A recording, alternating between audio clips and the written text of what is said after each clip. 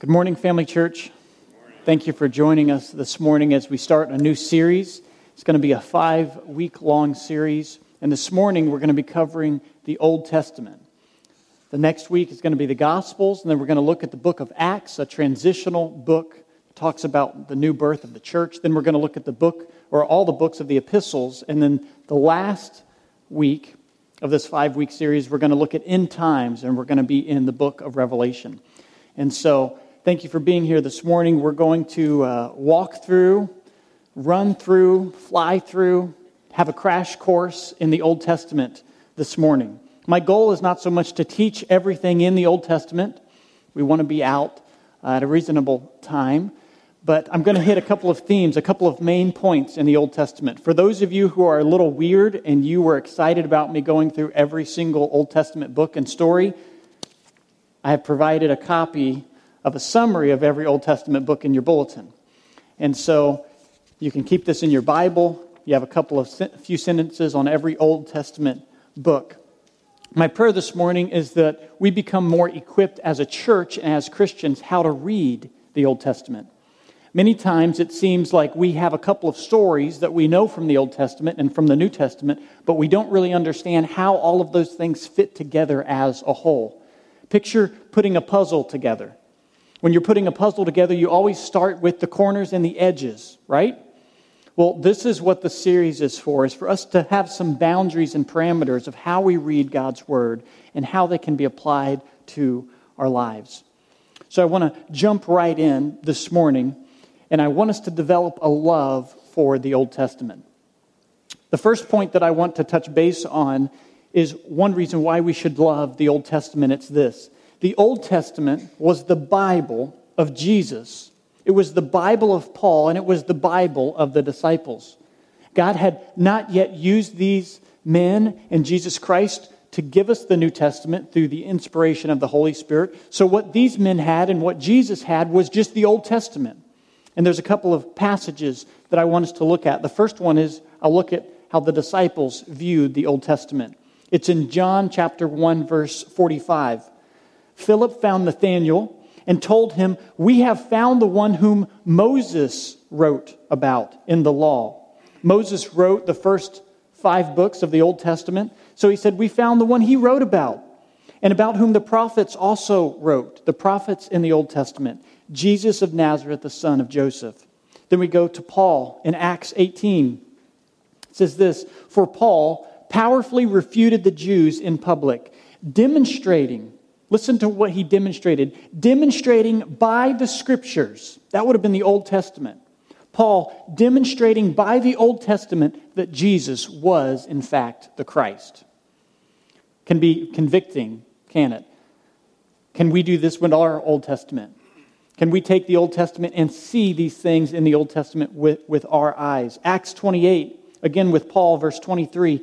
"When they had appointed a day for Paul, they came to him at his lodging in greater numbers. And from morning till evening, Paul expounded to them, testifying to the kingdom of God and trying to convince them about Jesus, both from the law of Moses, the first 5 books of the Old Testament, and from the prophets. And some were convinced by what he said. Some became believers of Jesus Christ." Then we come to Jesus. After his resurrection, he's walking on the road with a couple of disciples. And he begins to share with them from the Old Testament. Luke chapter 24, verse 27. Listen to what it says.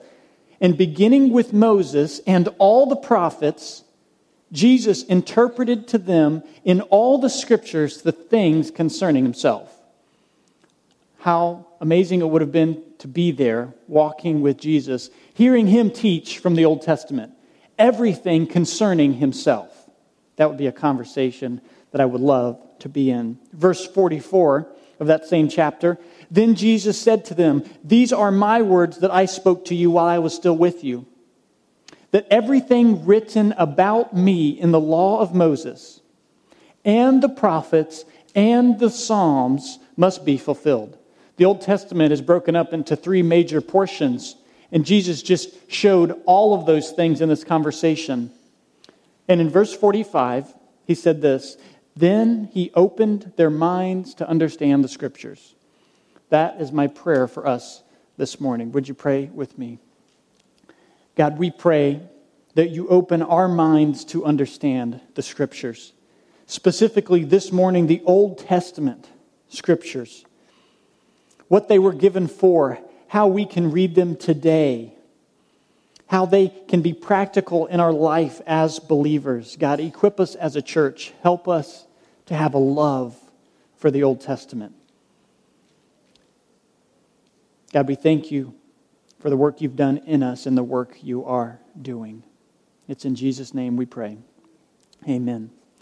Well, the Old Testament is the foundation God has given us. We need to see the Old Testament not as, here's the Old Testament and here's the New Testament, two books. What we really need to see is these are two parts of the same book, right? And a lot of times you can just have a New Testament and you carry around a New Testament, but we need to understand you only have half the book if you have a New Testament you're carrying around. That's just part of it. If you start a book and you start reading it, you start at the beginning and you work your way through it. And the beginning gives you the backlog and the character and the development and the storyline. And then as you get more towards the end of the book, you start to develop other things, which is the New Testament. So the Old Testament is this foundation. The more we understand the Old Testament, the more we will understand the revelations God has given us in the New Testament. Before we jump right into Genesis chapter 1, there's a couple of tips and hints and illustrations I want to give us that will help us in our time this morning. The first tip is this. The Old Testament is the New Testament concealed. The Old Testament is the New Testament concealed. What I mean by that is the elements we find in the New Testament are the same elements that were concealed first in the Old Testament. But they didn't know about all of them yet. They were glimpses. They were hidden in the Old Testament. And we're going to see that throughout our time this morning. Here's an illustration to help convey this first tip. Reading the Old Testament is like looking down a mountain range. So, have a picture here. I want us to imagine we're in this village right here. We're Old Testament people. We're prophets. We're people living in the time of the Old Testament. We're in this village, and there's some things God has given us glimpses of. There's promises He's given for way in the future. Well, we're here in this village, and we see all these mountain ranges, and it's hard to tell when they start, when they stop, how far away they are, but we can tell here's a peak, and here's a peak, and here's a top of a mountain, and here's a top. But we can't necessarily tell how far away they are, or how far away they are from one another.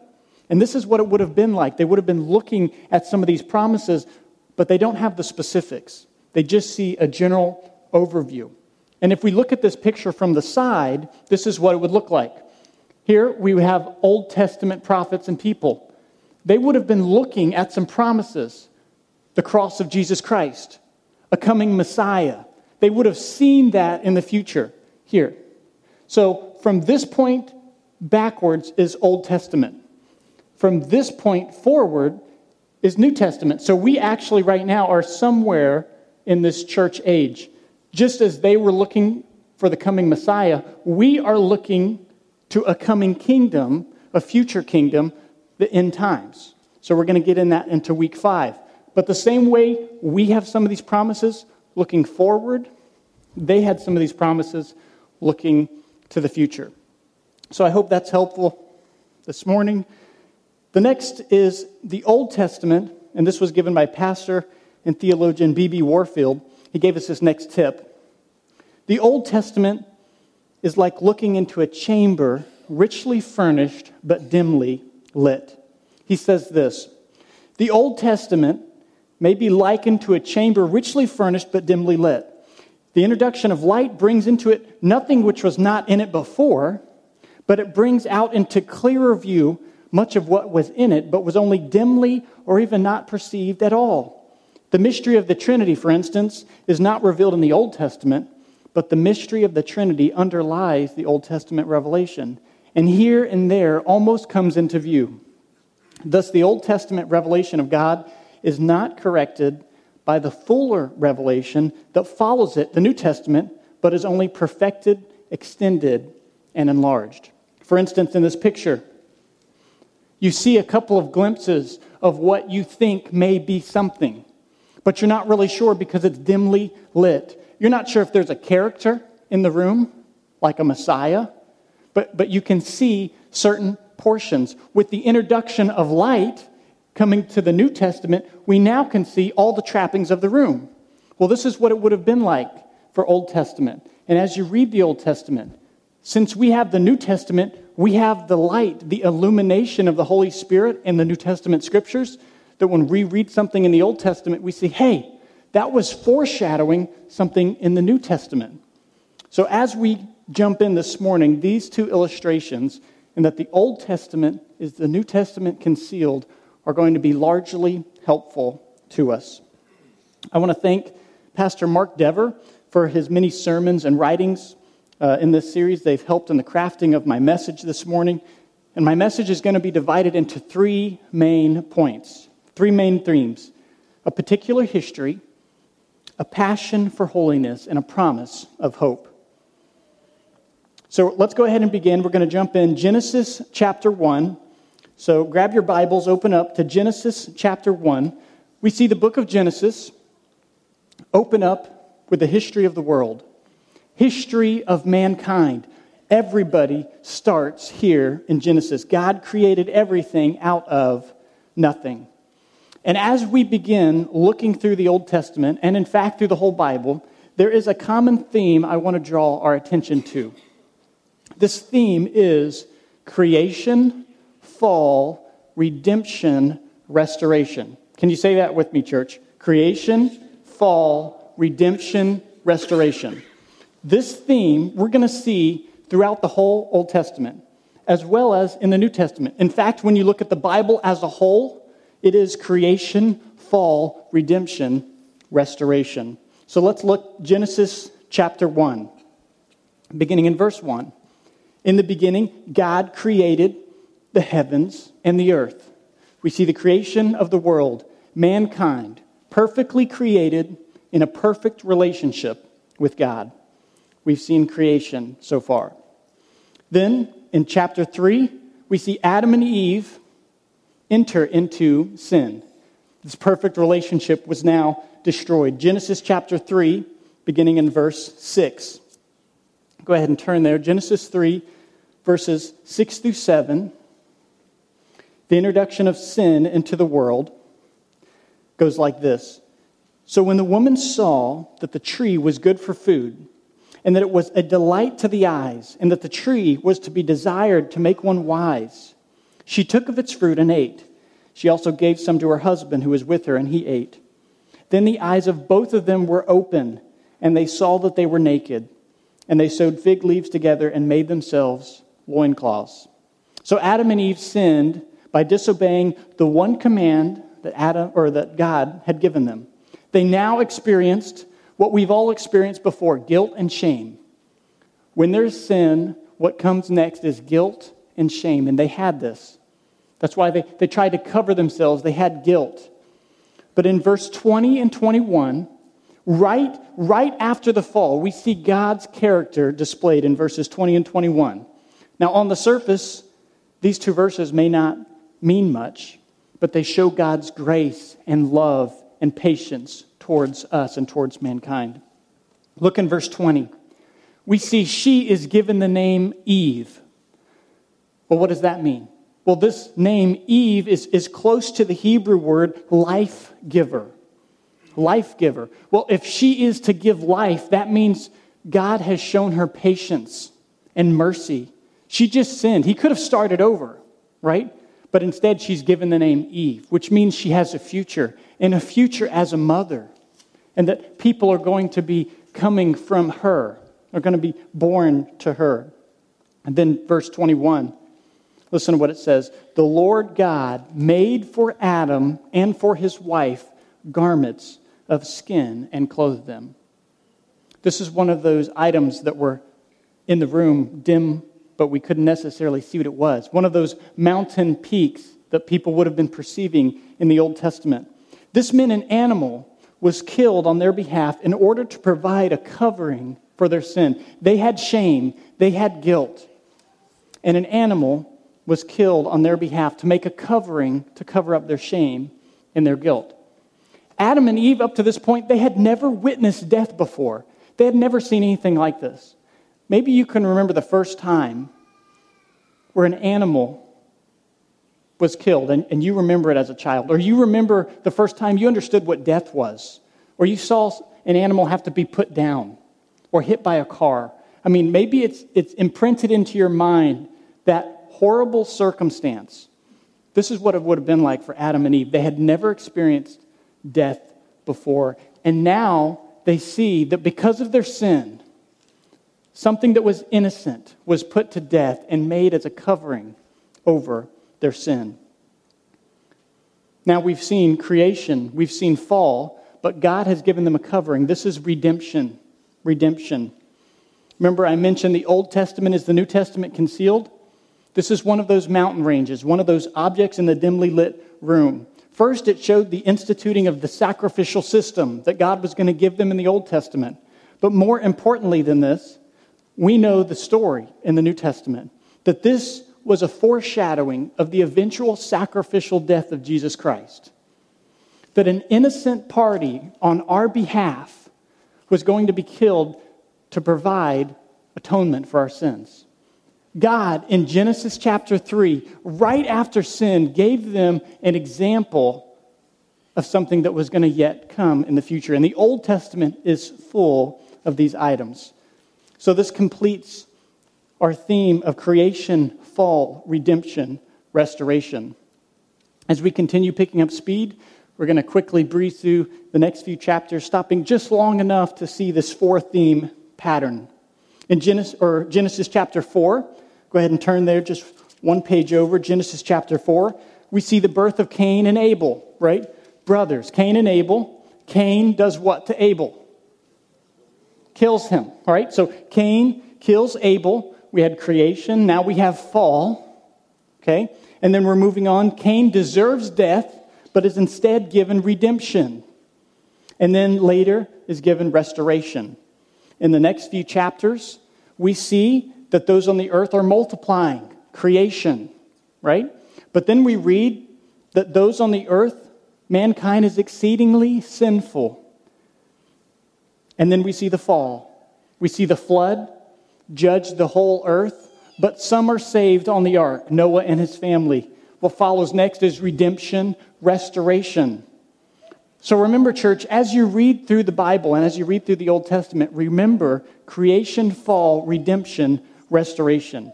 Because it's with this theme that God shows us his character. This is the backdrop. For instance, you're looking at me, you see this black backdrop. It doesn't really provide very much for me, but this theme of creation, fall, redemption, restoration, this provides the backdrop for God to demonstrate who he is to us. For instance, if there was not creation, we would not understand the power of God, the creativity of God. If there was not a fall, could we ever experience the mercy of God? Could we ever experience the patientness, God's patience? If we didn't fall, well, if we continue to sin, we now can experience his patience towards us. So this theme really provides the perfect setting throughout the whole Bible for us to understand the character of God in these four themes. So many people ask the question, and maybe you have, I know I have, why does God in the Old Testament seem so different than God in the New Testament? Have you heard that? Raise your hand if you've heard something like that in the world today. They're like, isn't God in the Old Testament the God who kills people and they get stoned for disobeying their parents? And this guy tried to catch this thing and was killed for it, and all these different things. It's almost like God in the Old Testament is different than God in the New. Well, I want to tell you, church, if you read carefully the Old Testament and the New Testament, you'll find that God is exactly the same in both. His love is demonstrated in both. His compassion demonstrated in both. His justice is demonstrated in both. I would actually go to say that God revealed in the New Testament is intensified. We see God's love intensified in the New Testament. We also see God's wrath intensified in the New Testament. God's anger towards sin intensified in the New Testament. Here in the Old Testament, you're right, we see death. We see people put to death for certain sins. There's physical death. But what type of death is there in the New Testament, church? Spiritual death. Spiritual death is much worse than physical death. And so Jesus talks of spiritual death. There's hell mentioned in the New Testament, not in the Old. So as we move through, we see God's attributes intensified, not diminished in any way, but intensified as we move to the Old, or as we move to the New Testament. So we're going to move to Genesis chapter 12. We're going to go through Genesis chapter 12. Some of you might be thinking at this time, how are we possibly going to get where we need to go?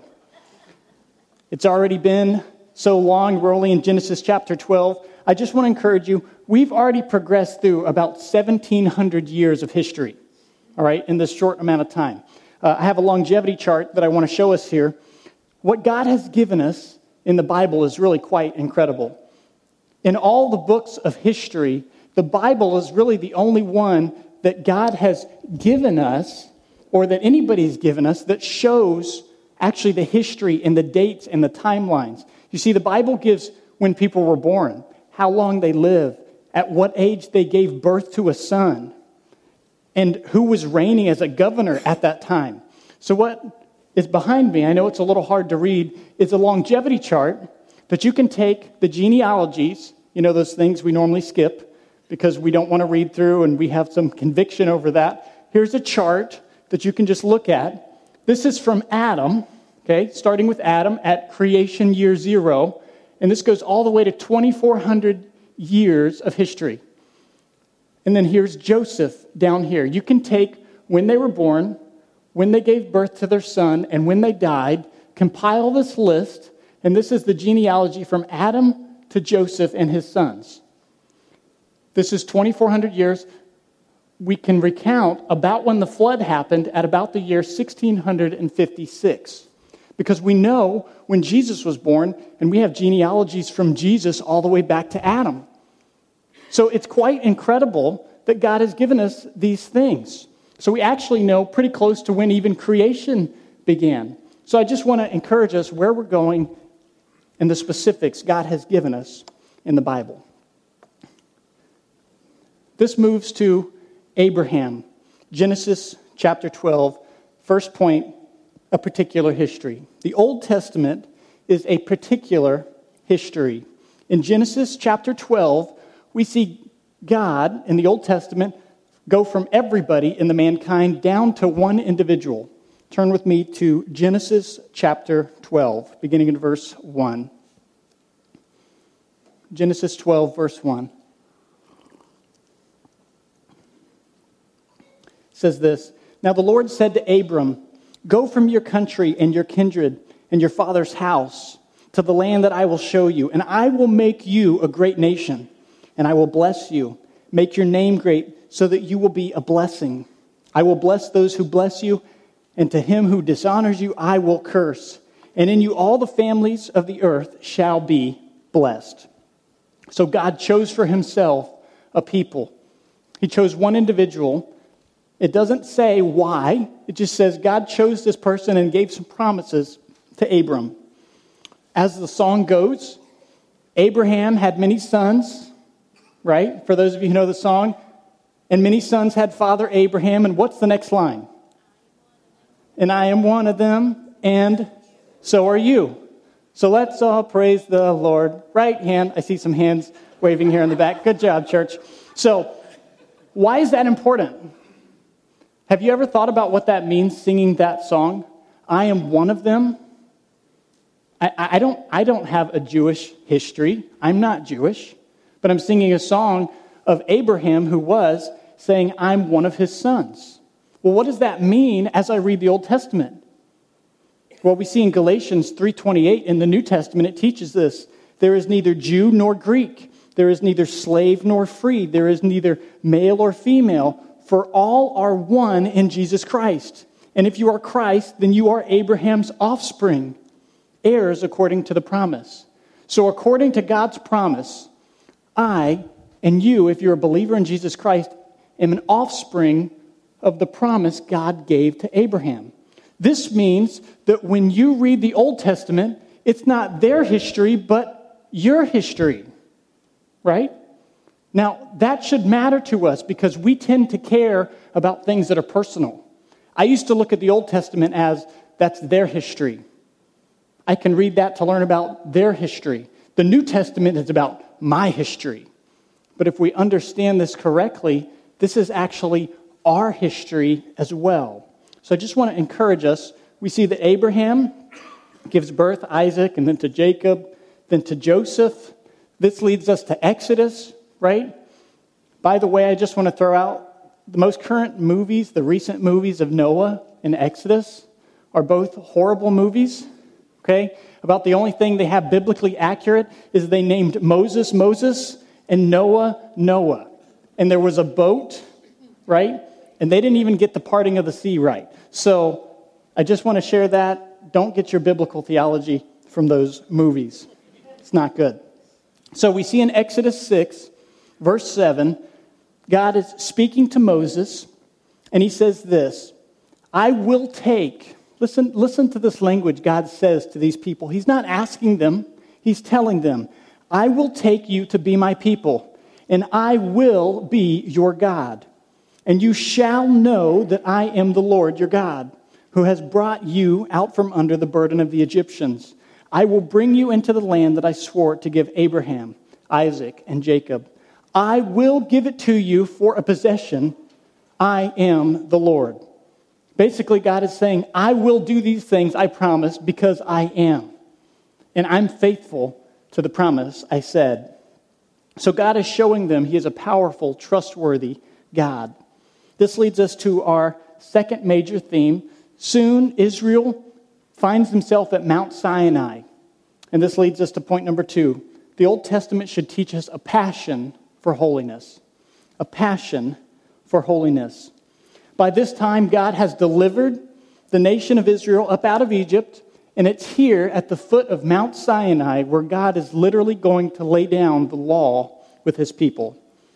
James Hamilton states it this way, Yahweh, the Old Testament name for God, has delivered them up from Egypt, but the terms of the relationship have not yet been set.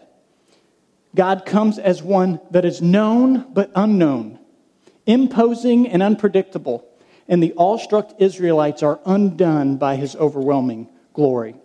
The people are just along for the ride where God is taking them. They're instructed to wash and consecrate themselves for their meeting with God, which is going to take place in 3 days. They would meet the God who rescued them. Exodus 19:7. So Moses came and called the elders of the people and set them before them all the words that God had commanded them, all the rules and regulations they shared with the people. And the people said this, all that the Lord has spoken, we will do. Now, church, do you really believe you can keep every single one of the commands God has given? Yet they said, hey, everything you've said we will do. What other choice, I want you to think, did they have? Right? God just led them. He just did these plagues on Egypt, led them through an ocean, big bodies of water. The Egyptians behind them are killed by this water, and now they're out in the middle of nowhere with God. Of course, they said, we're going to do whatever you want us to do. And so they agreed. God was revealing his standard of perfection with his people, the same standard he has for us, that we have to live and be perfect in order to have this right relationship with him. And so that is the Old Testament teaching. This is not what he's given us today, but it's a foreshadowing of that. So these people, they're trying to learn how to live with a holy God. They're in the wilderness with a holy God, and he's showing them, this is what it takes for you to live beside me. The nation was learning a passion for the holiness of God. With that in mind, I want to briefly break away from this broad view, and I want to specifically look at the tabernacle. This is what God commanded them to build. It was a tent on the move that they could break down and construct again, and where God would dwell amongst his people. And he had given them hundreds upon hundreds of explicit instructions and commands exactly how this was supposed to be built. And they followed the instructions to the T. God was showing them that if anything sinful came into contact with him, death was always the result. Not because God is angry, or not because God didn't get his way, it's just because of his holiness. And so he's teaching them, anything unholy that comes into my presence will be killed. It will be put to death by the sheer presence of me. In the book, The Faith of Israel, the author says this about the camp. The camp of Israel is built on the idea that there are degrees of holiness surrounding God. The closer one gets to God, the more sacred the space becomes. And so we'll see this in the picture of the camp. We see God dwell in the Holy of Holies. This is where God would literally dwell amongst his people. Now, only the high priest, one time a year, could go into the Holy of Holies to atone for the people's sins. Atonement means to take one warring party and another and bring them to peace. And so you have this nation that is sinful and broken, and God who is perfect, and he's going to sacrifice and bring them to peace.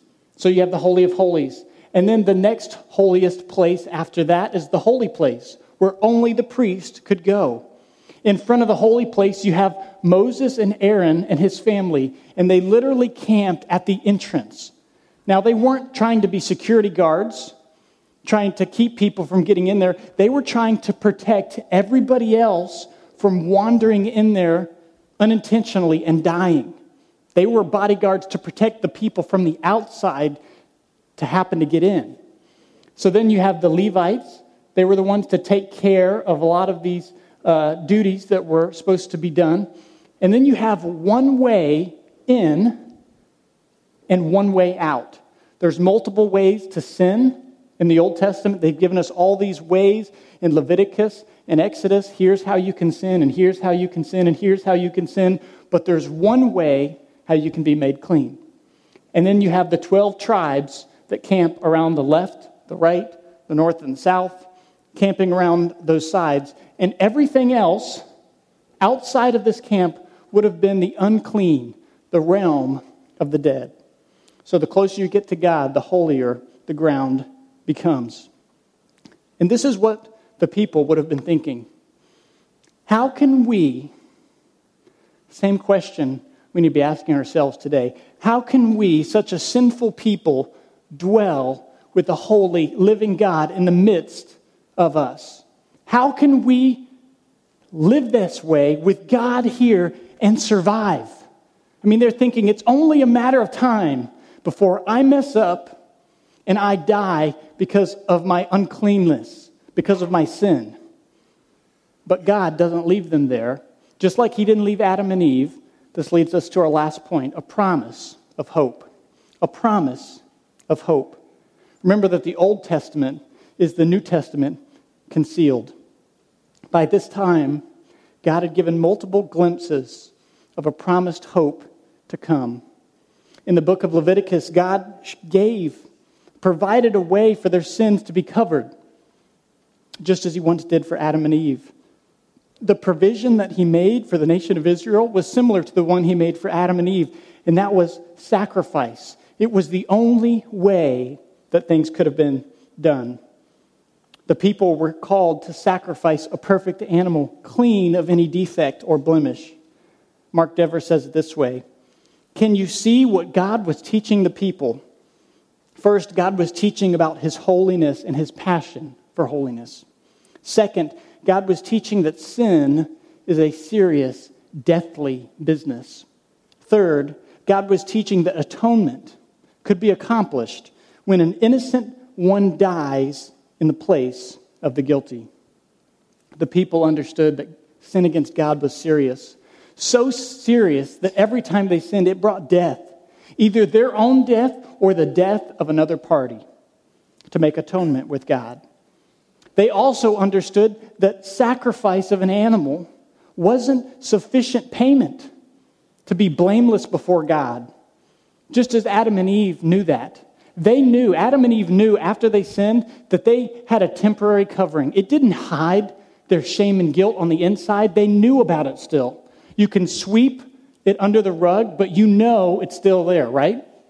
I mean, if you're at home and you've been given the chore to sweep it under the rug, and you sweep it under the rug, and your parents are walking all over the rug, but they don't see it, you know it's still there, and you can have guilt over it. This is how it was through the whole Old Testament. They had guilt, and they understood that it was just a temporary situation or solution to a problem that they had.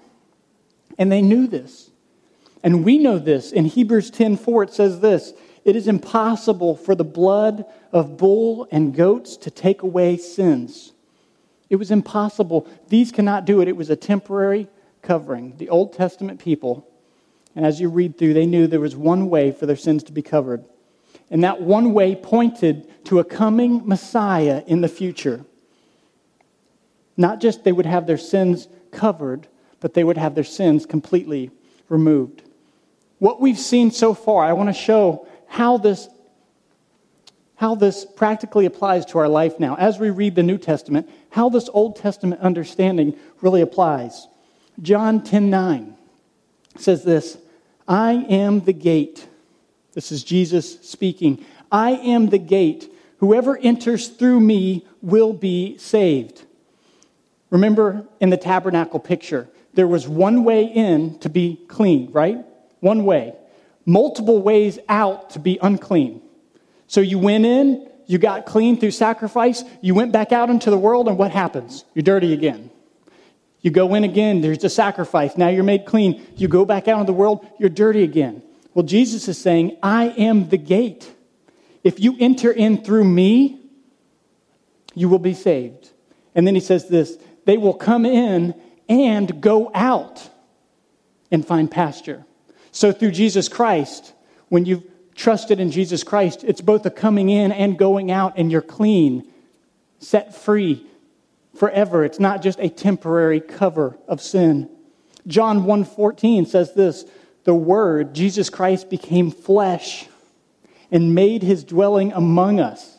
This word is tabernacled, the same in the Old Testament, that God was going to come and dwell with his people. So now we see that Jesus Christ came and tabernacled among us. And then what does it say? We have seen his glory. In the Old Testament, those at Mount Sinai, they said, we don't want to see God's glory because if we see his glory, we will die.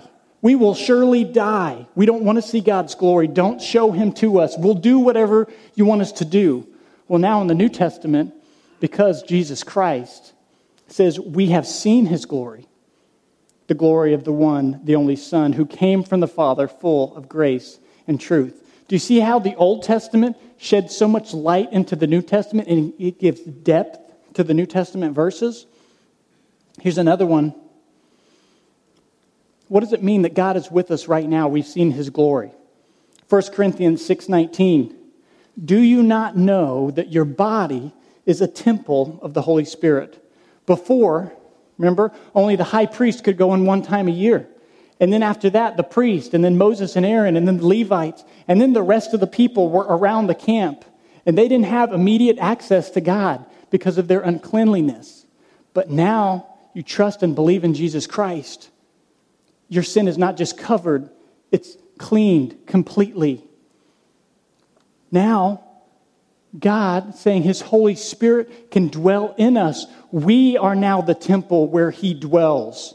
Before, the people couldn't even come close to God, but now, through the blood of Jesus Christ, the perfect sacrifice that we see in the New Testament, we can now have access to God. Our body is a temple of the Holy Spirit within you, whom you have from God. You are not your own. You were bought with a price, so glorify God in your body. Church, the Old Testament system, the rules, the regulations, they all pointed to our failure to be able to follow the rules. And they all pointed to Jesus Christ, the perfect sacrifice that was to come in the New Testament. I want us to see that those in the Old Testament, they were saved the same way how we receive salvation today. Well, how is that? By grace through faith in Jesus Christ. That's how they received. Now, they had a sacrificial system. They didn't know the name of Jesus Christ.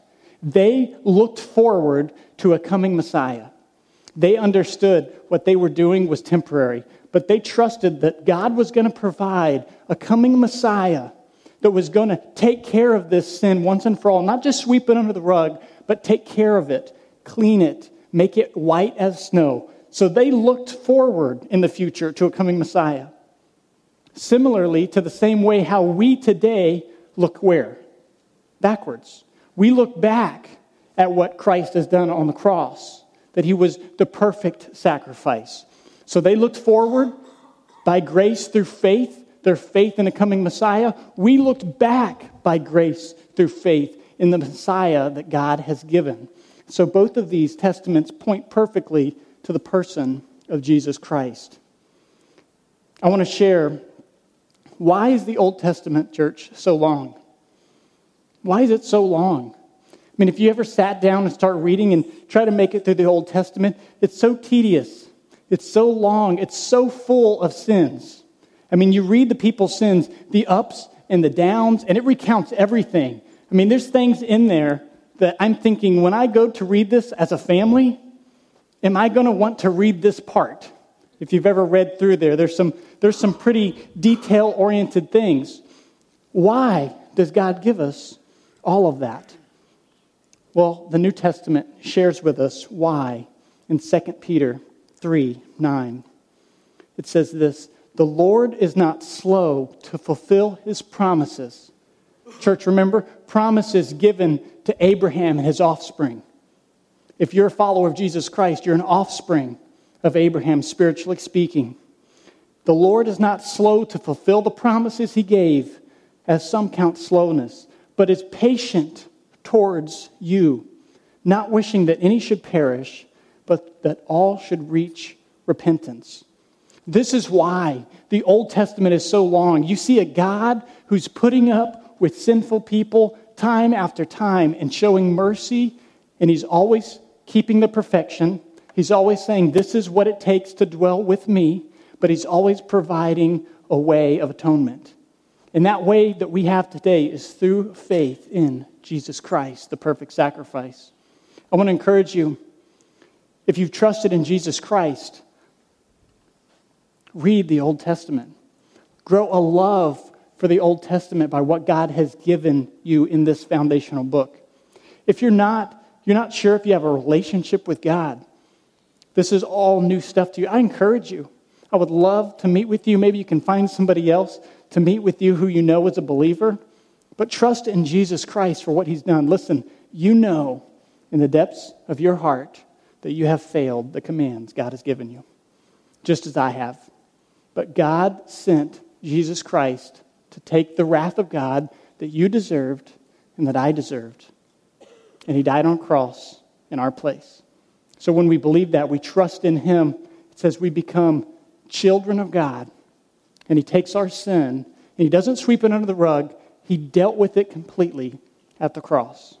Church, we serve an incredible, mighty, patient God. May we love the Old Testament. Would you pray with me this morning? God, we thank you for being so patient with us. God, we thank you. We have a record that you have given us of the Old Testament, how you patiently endured with people who time and time again turned their back on you. They got angry at you, yet you had patience and love with them. God, it is so similar in my own life. You have patience and mercy with me. So many times, even though I've experienced your love and grace and forgiveness, I often can turn my back and have my own thoughts and do my own things. But God, I thank you for the blood of Jesus Christ, through the Holy Spirit that draws me back to you. God, I thank you that I can have salvation, that I can have assurance knowing that I am yours. God, I pray that you grow our love for the Old Testament. God, I pray you grow my love for the Old Testament. God, may we read it as your word of God, because that is what it is. God, I thank you for this morning. May you speak to hearts. May you teach us all the things that we need to learn and know. We love you, and it's in Jesus' name we pray. Amen.